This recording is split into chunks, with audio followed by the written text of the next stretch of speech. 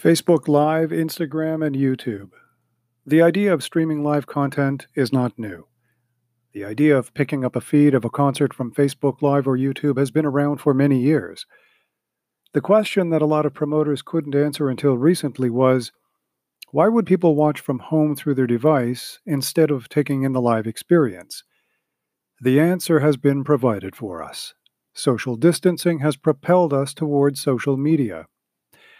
If, for whatever reason, you don't want to be at a live venue or you can't be, why not experience the music through a social media feed?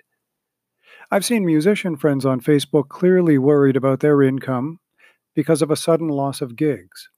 Remember, it's not just club and concert venues where musicians play, they're also booked for corporate gigs, AGMs, company parties, and the like. If people are social distancing, that gravy train has come to an end. So it's very cool to see musicians taking to social media. Some are providing intimate lessons. Now that's a neat idea. It's also one that can be monetized.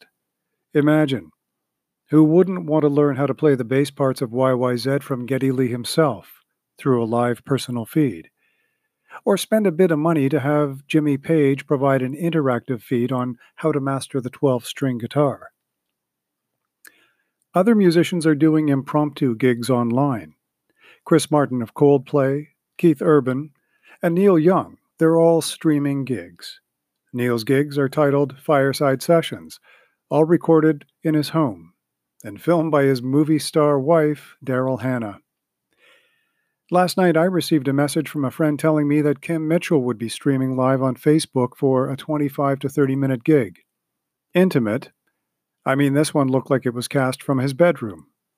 Live and interactive, because everyone watching has the opportunity to post comments and ask for songs.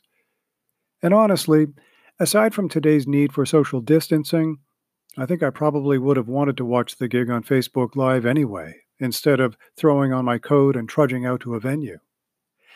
There are even listings popping up now showing who has an online gig and on which media platform. Which raises the question, can all this be monetized? I think it can.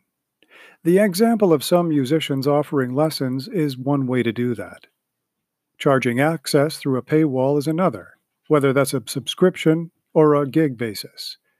And yet another would use artist-produced banners that allow the audience to tap for options to purchase merch, anything from t-shirts to downloads and vinyl.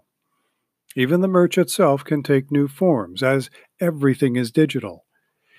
Even the corporate gigs can be rethought towards an online experience, with team meetings and conferences happening remotely and digitally. Just as a physical gathering of employees sometimes enjoys musical talent, so could a virtual digital gathering. Social distancing is necessary today, but at some point it won't be. So is live streaming of an artist's gig only a phase? Not at all. Some people find it challenging to attend a live event. Someone with a disability might stay away for safety reasons or simply because sight lines are not the greatest.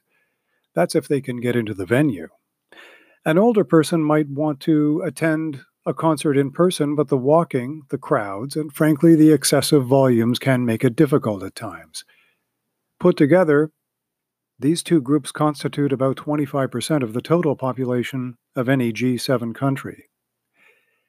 Live in-person music will always be there, both at intimate and stadium-sized venues, but the recent surge in popularity of virtual, intimate social media gigs provides an opportunity for musicians and promoters to reach out to the untapped market and provide a complementary vehicle of enjoyment as well as promoting and selling musical merch.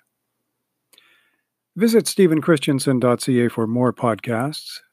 You can also hear this program on Apple Podcasts, Anchor, Stitcher, Spotify, and more. I'm Stephen Christiansen. Thanks for listening.